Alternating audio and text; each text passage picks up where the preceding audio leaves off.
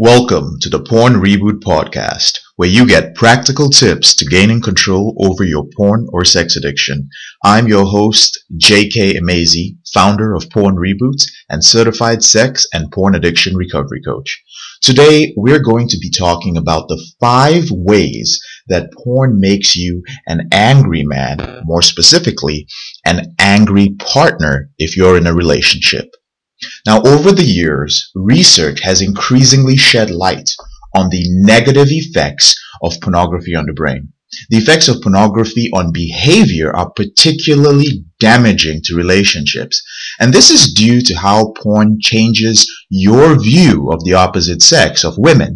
Now, pornography increases objectification of women, and it reduces a partner's ability to empathize or even to express intimacy. Now, there is one effect of pornography on relationships that is rarely mentioned. I've never heard it, or rather, I've rarely heard it expressed by counselors or professionals in this area, and that is the connection between pornography and anger. Now, over the past 6 years of offering accountability to highly ambitious men who've been struggling with a porn problem, I've noticed that anger is a common theme in almost all relationships where pornography is present. And often, the women in the relationships, they're puzzled, they're confused when their partner, you, begins to express these angry responses which are not proportionate to the situation that triggered it. Now, disproportionate anger becomes even more risky when you have children. So if a couple has children, since young children have not developed the skills to process in a healthy way such extreme emotions, it becomes very complex, and it's probably not the most healthy situation for them. Now, after working one-on-one with over 500 men who've been struggling with pornography, I've come up with 5 main reasons for anger in a relationship where porn is a problem. And even if you're not in a relationship and have problems with anger, this is something that's going to help you. You're going to find it beneficial. Now, sometimes, to be fair, there may be some other underlying issues facing a person which leads to anger. But when pornography, a compulsive problem with pornography and masturbation, is added to the mix, it's only going to serve to escalate this emotion. So the first reason is shame. Now, as I've said over and over again, porn use thrives in secrecy. And for many men, the shame of watching pornography comes from repeatedly acting against your values. Your anger, however, comes from the feeling that deep within you, you are inadequate. And this becomes a belief that you are not worthy of love. Porn truly does kill love. Now, living in shame and being disconnected from love, it generates feelings of very low value and lack of control over your life. And anger is an emotion which can mask these very scary and vulnerable feelings. When you're angry, you feel as if you're back in control. You feel safe. Now, the reality is that behind this illusion, this wall of anger, you still experience deep shame. You still experience loneliness, fear, sadness. And the solution to shame, guys, it is always to shine a light on it. To first take responsibility by admitting that you have a problem, then reaching out to an understanding, trustworthy person or a community for support. The second reason, my brothers, is that porn leaves you disappointed. Porn promises many pleasures and many highs, okay? It promises to make you feel better, to improve your mood, to satisfy your cravings, and much more. At the end of the day, however, all it really does is leave you unsatisfied, empty, and of course, angry. You feel cheated when you realize that over time, porn really doesn't deliver anything it promises. Worse still, you're unable to stop going back to porn despite knowing that it offers nothing of value to you.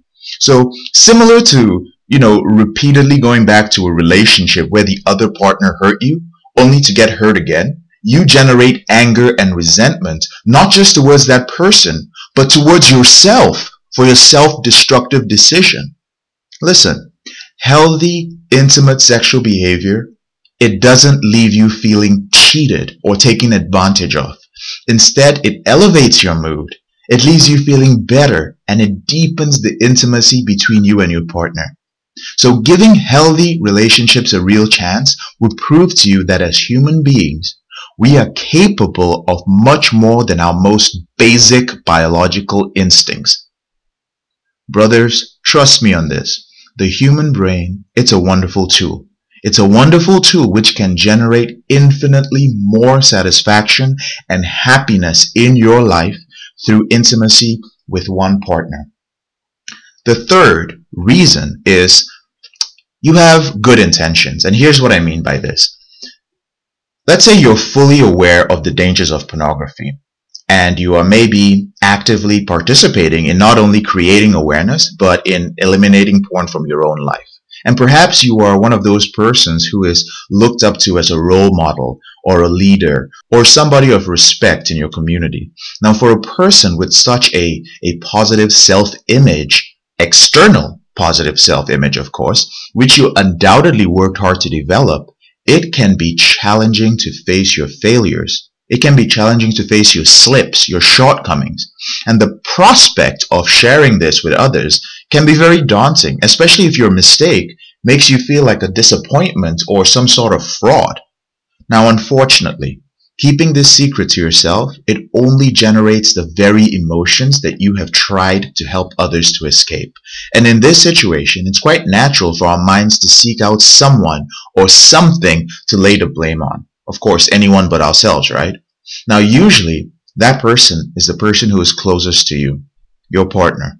And it's not unusual to hear men say, you know what, JK, if my partner was just a little bit more open-minded, or my partner isn't sensitive enough to my needs, if only my partner wasn't so selfish. Listen, if your partner was also an accountability partner of sorts, okay, who was, let's say, aware of your struggle, it's not uncommon to blame them for not being as committed to helping you, okay?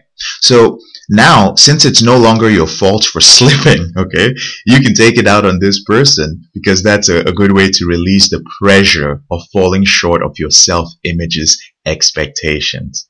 At the end of the day, hey, regardless of how good our intentions, we're human.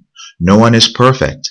And the best leaders, if that is what you are those who can, at the very least, admit their shortcomings to those who are closest to them.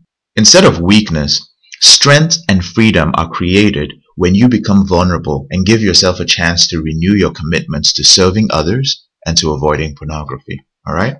So the fourth reason for anger when pornography is involved is that your partner or someone else is getting in your way. Now, this is a big one.